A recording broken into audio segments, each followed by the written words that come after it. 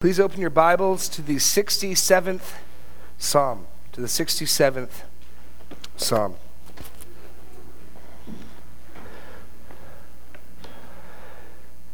This Sunday we will end our excursion through the second book of Psalms.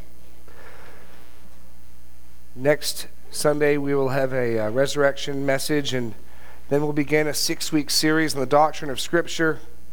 And then, God willing, we will return and start the third book of the Psalms. So, as this time draws to an end, I think it's a very fitting psalm for Palm Sunday.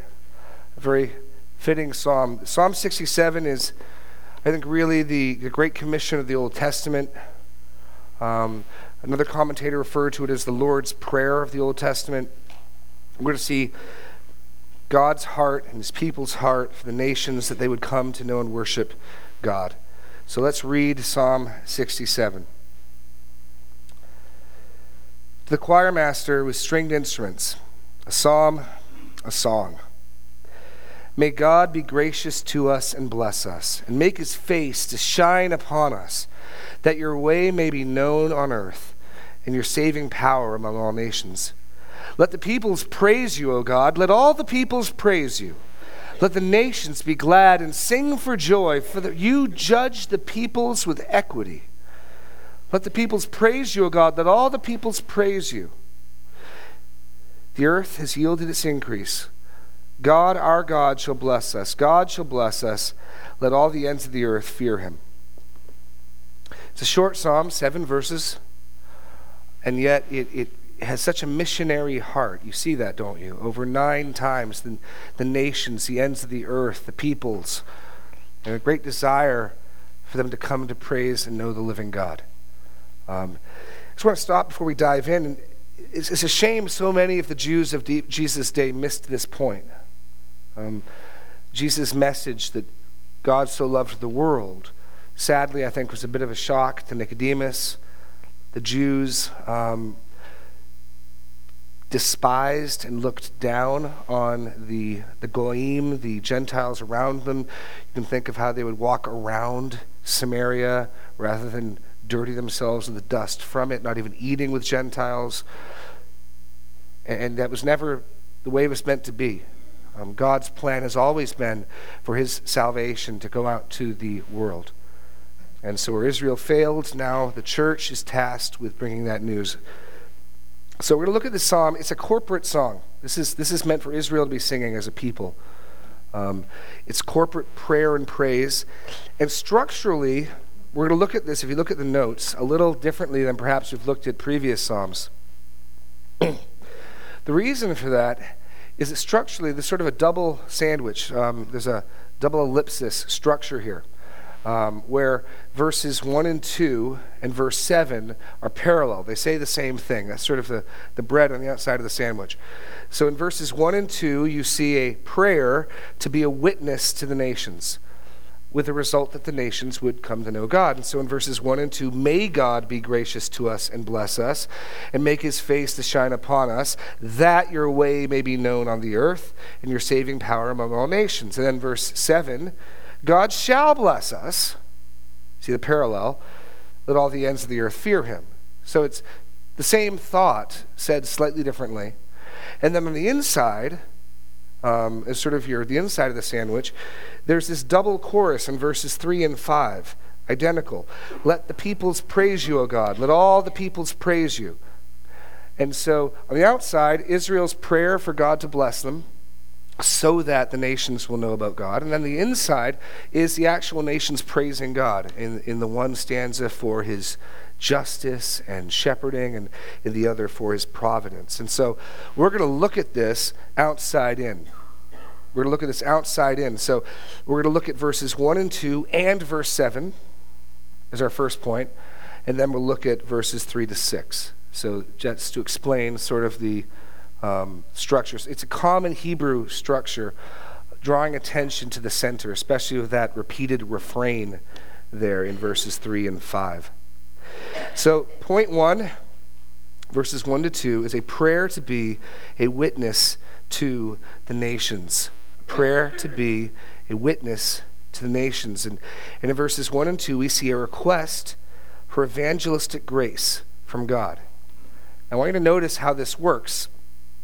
The psalm opens with a request for God to be gracious to us, which in a psalm so heavily missions outward focused may seem odd. But there's a so that in verse 2. May God be gracious to us and bless us and make his face to shine upon us, that your way may be known on earth, your saving power among all generations. There seems to be some sort of thought that God's pouring out blessing on his people will result in his ways being known in all the earth, his gospel going out to all the earth. And so that's the logic of this prayer. Keep your thumb here. This psalm builds upon the logic of God's blessing to Abraham in Genesis 12. It absolutely does. And so let's turn to Genesis 12, where you will see this exact same logic for missions and for the blessing of the nations. Genesis 12 is God's call to Abraham.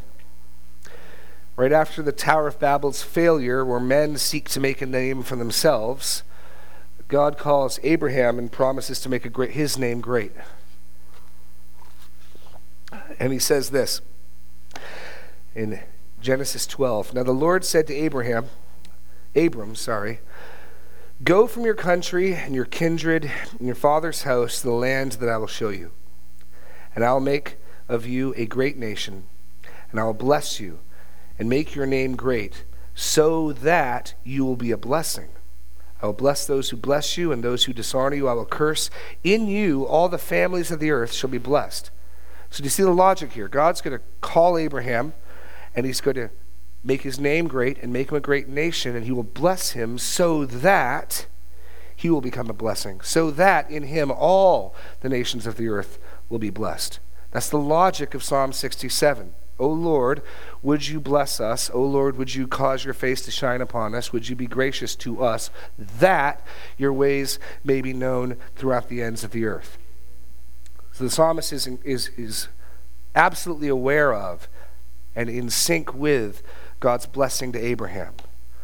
If you remember, the gospel, Paul argues in Galatians, is rooted in God's promises to Abraham, not in the law, but in God's promises to Abraham. And so this is the prayer for evangelistic grace that Israel is praying in this psalm to be a conduit, a channel of grace. God's blessing was never meant just to be for his people, but it was meant to spread like the waters running down the mountains to irrigate the lands below. So God's grace pouring down on his people was meant to spread out to the nations. That's what God said to Abraham, and the psalmist here gets that. What's interesting is the specific means of the request. Turn now to Numbers, because under this request for evangelistic grace, it breaks into two parts: a petition for divine blessing. Numbers chapter 6, I'm sure a passage that we're turning to regularly. It's okay to laugh. It's okay to laugh. But this at the end of Numbers chapter 6 is a blessing, the Levitic, the priestly blessing, that sometimes I'll end a service with. It's in some traditions, it's how they close every service. And the psalmist sort of takes and alters slightly this blessing that will be very familiar to you, I think, when you see it. In Numbers 6, verses 22 through 26. The Lord spoke to Moses, saying, speak to Aaron and his sons, saying, thus you shall bless the people of Israel. You shall say to them, the Lord bless you and keep you. The Lord make his face to shine upon you and be gracious to you. The Lord lift up his countenance upon you and give you peace. So they shall put my name upon the people of Israel, and I will bless them. Okay, so turn back to Psalm 67, and I think you'll recognize how that blessing that God gave to Aaron and his sons, that priestly blessing for Israel, is being incorporated here into this prayer for grace. It says, may God be gracious to us and bless us and make his face to shine upon us. It's unmistakable. This is utilizing that formula. And what's interesting to me when I first read this is I'm thinking in Numbers, this is for the priests. So what is corporate Israel doing taking this upon their lips? And then it hit me. To the degree that they're interceding for the nations, to the degree that they are praying for all peoples, corporate Israel is functioning in a priestly function. You don't need to turn there, but in Exodus 19, when God calls Israel to Mount Sinai, he says, I will make you a kingdom of priests, a treasured possession. And so Israel, even though it had a priesthood in the tribe of Levi, was supposed to corporately have a priestly function. Remember, priests stand in between man and God for man. They're facing God they're interceding for man. That's the priestly function. Prophetic function is standing in between God and man, speaking to man for God. So to the degree that they are interceding with the Lord for the nation's salvation, to the degree that they are praying and beseeching God to bless them so that the nations would know, then Israel is functioning in a priestly sense, and it makes perfect sense then that they would take this priestly blessing on their lips. O Lord God, would you be gracious to us? Would you bless us? Would you make your face to shine upon us, that your way may be known on the earth? In one small sense, and like I said, most of Israel, at least by the time of Jesus' day, completely missed this point. But apparently there were times, there were peoples, whoever wrote this psalm at the very least, who got it, who understood that God's purpose was not to pull off Israel because Israel was great and God just wanted to make a big deal of them, but rather God chose this ragtag family, Abraham and his son and his grandsons, and built a nation out of them and was intending to bless the whole world through them. And so this psalm, interceding for the nations, has Israel adopting sort of a priestly function as priests interceding with God for the salvation of the world. I think that's pretty neat. That here at least they seem to get it. So what is meant by this notion of God being gracious, God making his face to shine upon us?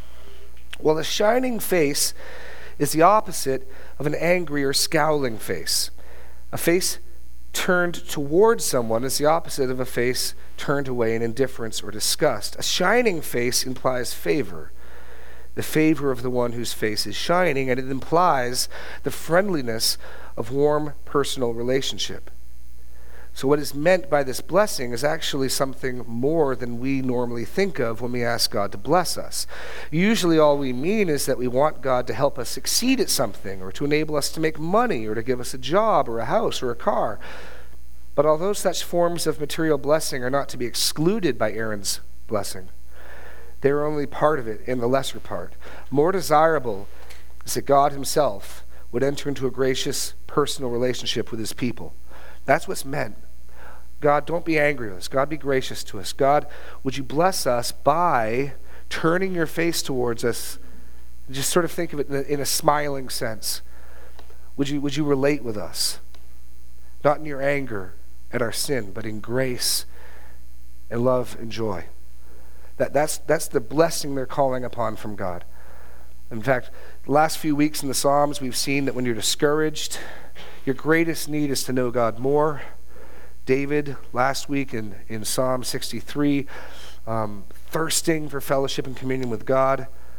Here, if we're going to do evangelism, if the work of missions is going to be done, then again, the church's greatest need is fellowship and knowing God more. The fuel for missions then is God's people entering into deeper and deeper fellowship with him, that God would turn his face towards us even more, that he would cause his face to shine upon us, that we would know him better and more fully in Jesus Christ. That's the prayer for blessing here. And the psalmist is very much interested in means. The psalmist is very much interested in how this great commission is going to be done. He could simply sing and pray, "O God, save the nations." And we could pray that, and that would be fine. But notice the logic. Notice that God doesn't plan for his gospel, for his salvation to go out apart from his people being part of the process. And it starts with grace poured out on God's people, specifically in a deeper and fuller knowledge of God, God turning his face towards his people. a request for evangelistic grace, a petition for divine blessing, so that the nations will come to know and fear God. And look at that in verse 2. The consequence of this cry for blessing will be that God's way will be known on the earth, and your saving power among all the nations. I mean, there it is. There's God's purpose in choosing Israel, was to pour blessings on them so that his ways would be known in all the earth, so that his saving power would be known in all the earth. That's God's, and it's always been his purpose. It's always been his purpose to choose a people and to work through them to spread blessings to the whole world. And it's great to see a snapshot where Israel got this. It's God's heart for them, and it's God's heart for us as well. These are good prayers to be crying out for. Oh God, would you bless us? Would you help us to know you better? Would you cause your face to shine upon us so that our neighbors and our friends and our communities and our country and this world will know you better? So there's a request for evangelistic grace in verses 1 and 2. Look at the corollary now, the other piece of bread on the sandwich in verse 7. Confidence in God's answer to such prayer. God shall bless us. Let all the ends of the earth fear him. Now, I think the New American Standard gets this correctly, that there's still a causality. God shall bless us, and the New American Standard says that, or so that, the ends of the earth will fear him. It's the same causality. And the difference here is that what began as a request, what began as a petition, now is a confidence. Because the psalmist has embraced God's design revealed in Genesis 12 to Abraham, because the psalmist knows that this is the very thing God is desirous to do, after they call upon God for his grace, they can confidently trust that God will give it. Because of course God wants to do the things he's declared that he's desirous to do. And so this is another great reminder for us that after we call on God for help and blessing, trust that he's going to deliver. Confidence that he will give his blessing, and confidence that ultimately the whole world will fear him.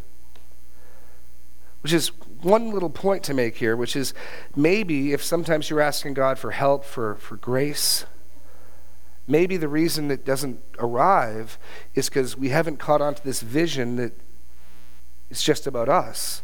That God's giving of grace is always so we can pass it on to others. I was in the hospital this week with Bruce Pulver, who's what was supposed to be a minor surgery became a rather significant one. I believe he's out now. But we were talking about 2 Corinthians chapter 1 where Bruce was saying that he's now better equipped to minister to other people. And I said, exactly. And in 2 Corinthians 1, Paul says, "Blessed be the God and Father of our Lord Jesus Christ, the God of all comforts, who comforts us in our affliction, so that we can comfort those in affliction with the comfort which we have received." And so maybe one of the reasons we're not receiving grace is because we're not passing it on.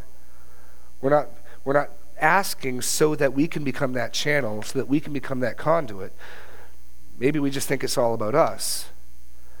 But if you get a vision to understand that whatever good things God is doing to you is designed to be spread out, designed for us to praise him, designed for us to tell others of his faithfulness in our lives, then we can confidently trust that he will answer our prayers,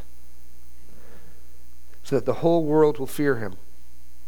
That notion of fear is not terror and dread.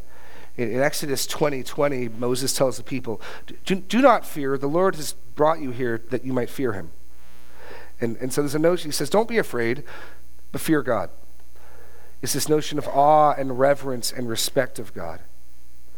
And to some degree, then, this psalm is anticipating the state of affairs in the millennial kingdom, when the whole earth will be ruled by God, when all the nations will know him. In Isaiah 60, verses 1 to 3, we see a picture of this. "Arise, shine, for your light has come, The glory of the Lord has risen upon you, for behold, darkness shall cover the earth, and thick darkness the peoples, but the Lord will arise upon you. His glory will be seen upon you, and the nations shall come to your light, and the kings to the brightness of your rising. Or even just the wonderful language of Habakkuk 2:14, depicting the day when the earth will be filled with the knowledge of the glory of the Lord as the waters cover the sea. See, there's coming a day after the Lord returns when all peoples everywhere will know. And we look to that day and we participate in sharing the gospel and in spreading his kingdom through his word as we bring people the knowledge of God.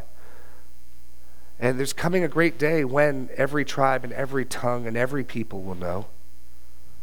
And this is God's heart, and it's been God's heart, and it's been his people's heart, and it should be our heart as well. It should be our heart as well. So we call out, just to sort of review, we call out for God's grace on us so that we would know him better, so that we would know him more fully, that his face would shine upon us, so that we can minister that grace to others.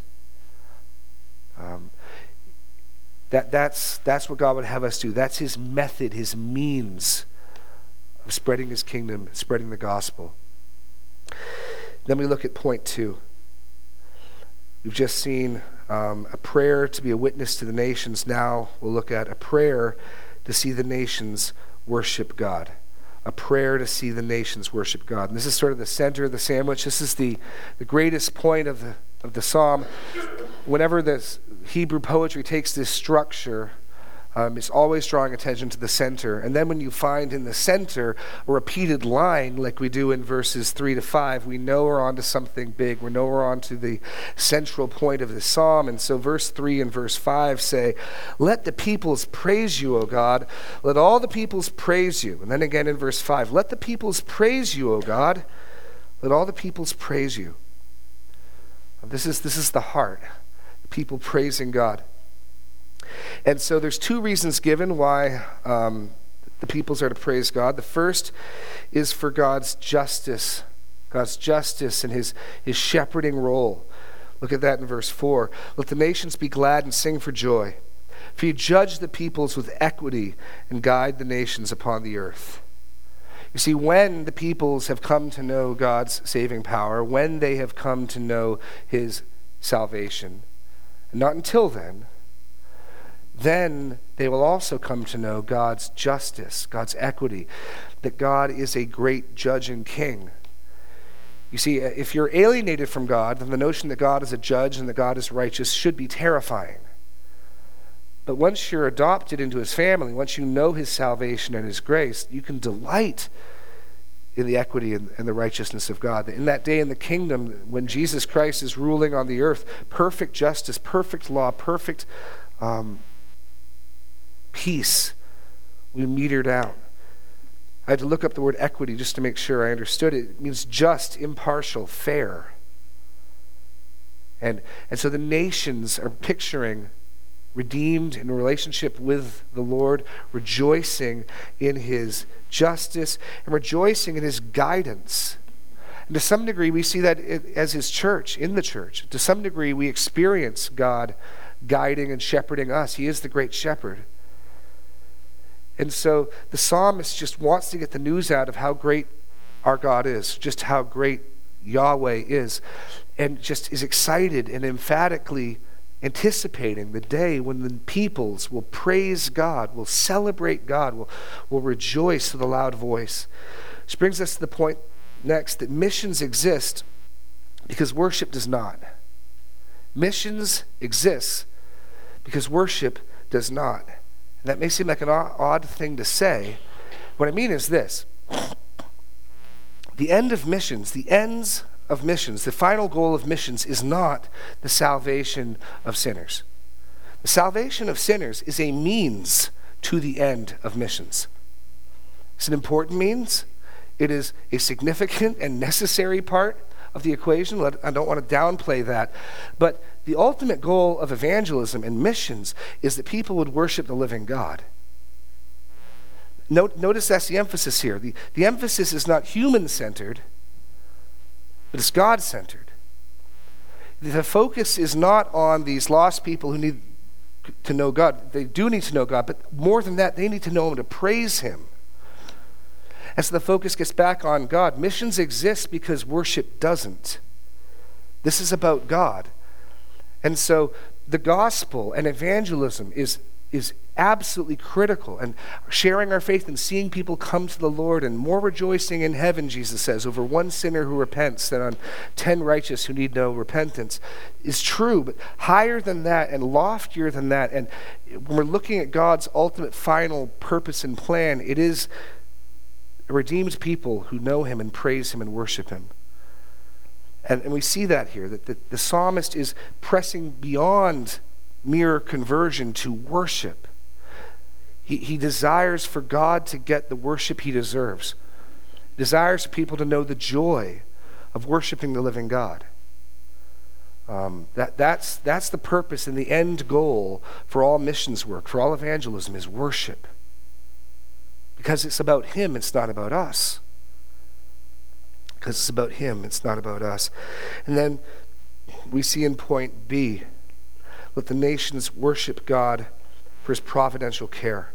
Let the nations worship God for His providential care. Verses 5 and 6. Let the peoples praise you, O God. Let all the peoples praise you. The earth has yielded its increase. God, our God, shall bless us. And so here, again, the focus is on not just one people group, not just the Jews, and it's not even really the focus on geopolitical entities. 9 different times and in many different ways, this psalm tries to get the point across that what we're dealing with here is all peoples, all tribes, all tongues. 9 different times we see in verse 2, in verse 3, let the peoples praise you, let all the peoples praise you. Verse 4, the nations, again the peoples. The end of verse 4, the nations upon the earth. Verse 5, the peoples, all the peoples. And verse 7, all the ends of the earth. The focus is everybody, everyone. And the danger is just to think that the gospel is for some people.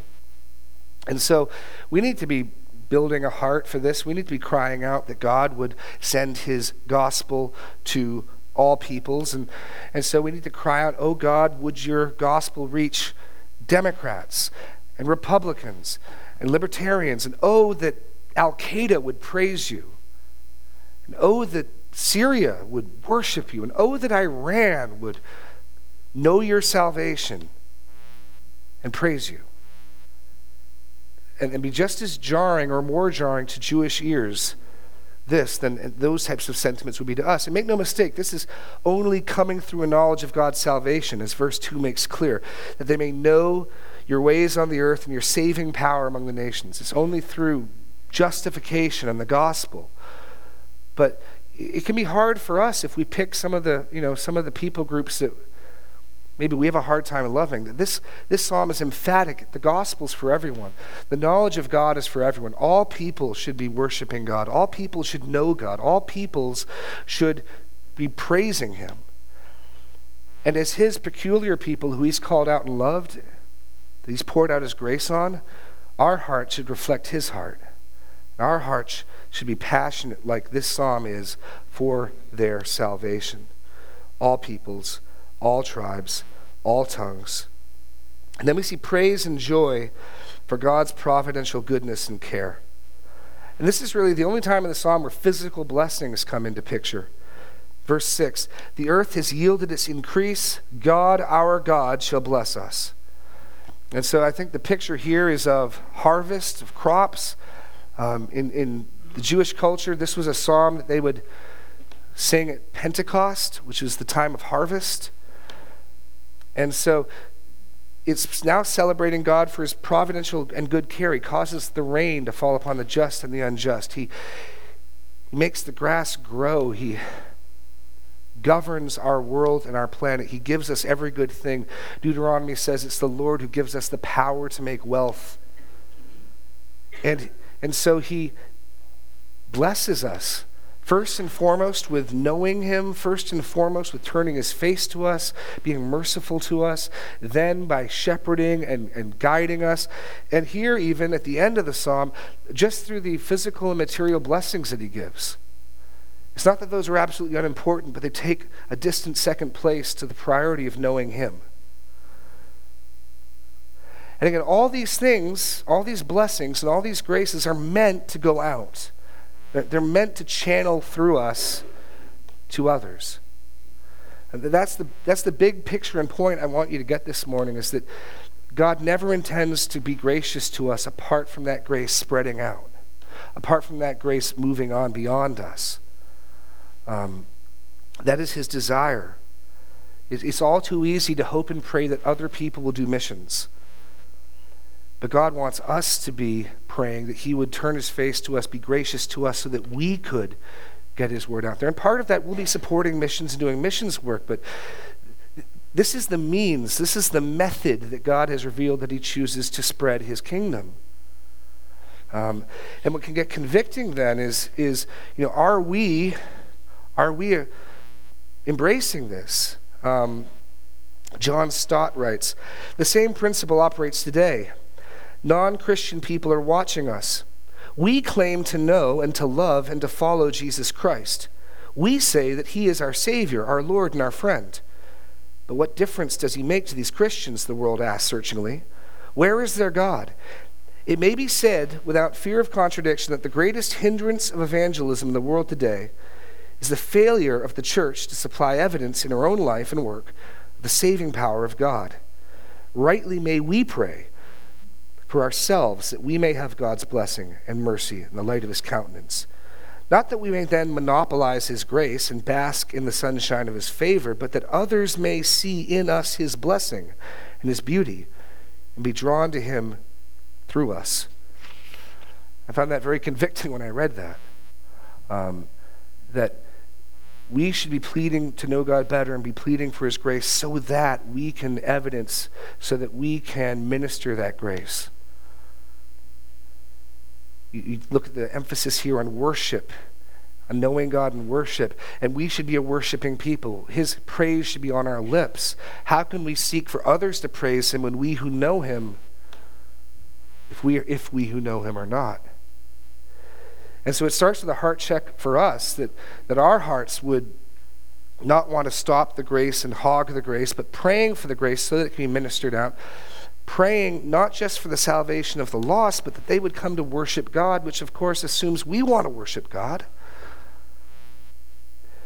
And so this little 7-verse psalm, sort of the Great Commission of the Old Testament, shows us how God would have us to do this. And again, Israel here functioning as a kingdom of priests praying for the world. We'll turn to one last passage, to 1 Peter.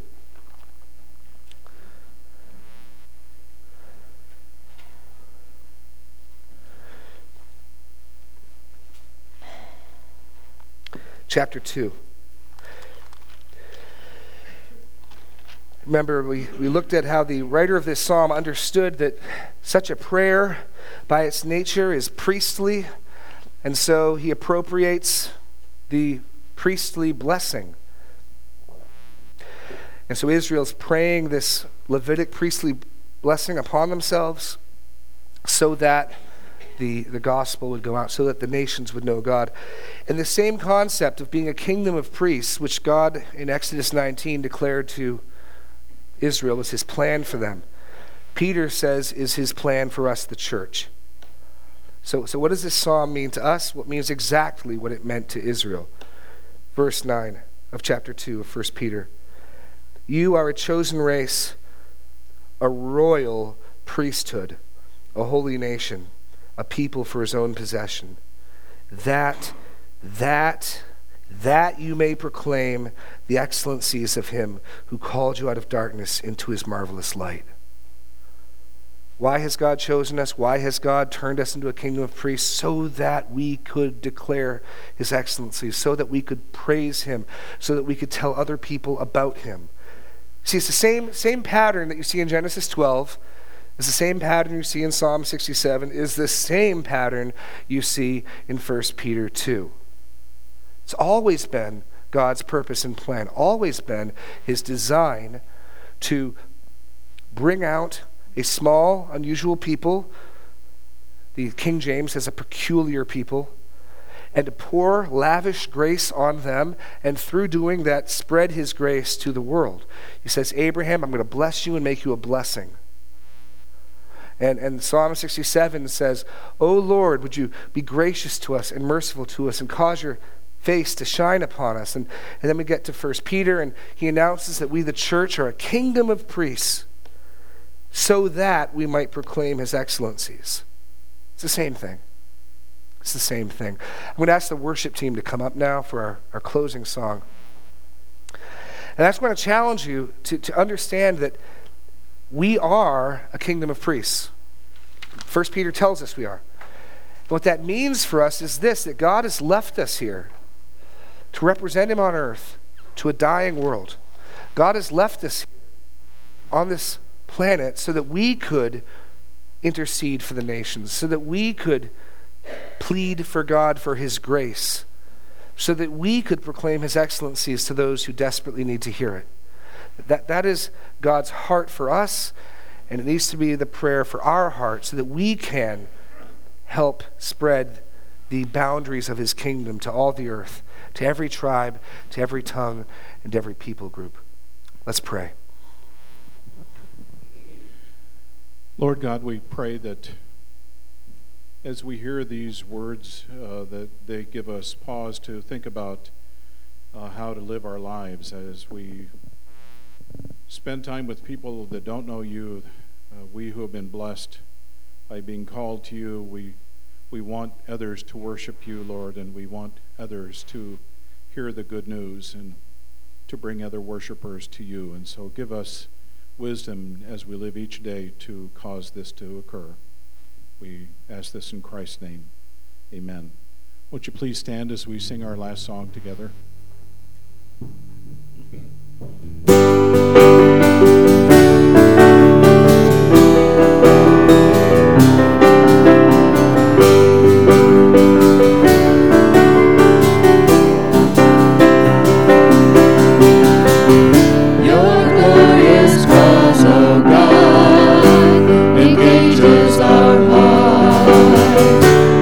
Jesus Christ be known.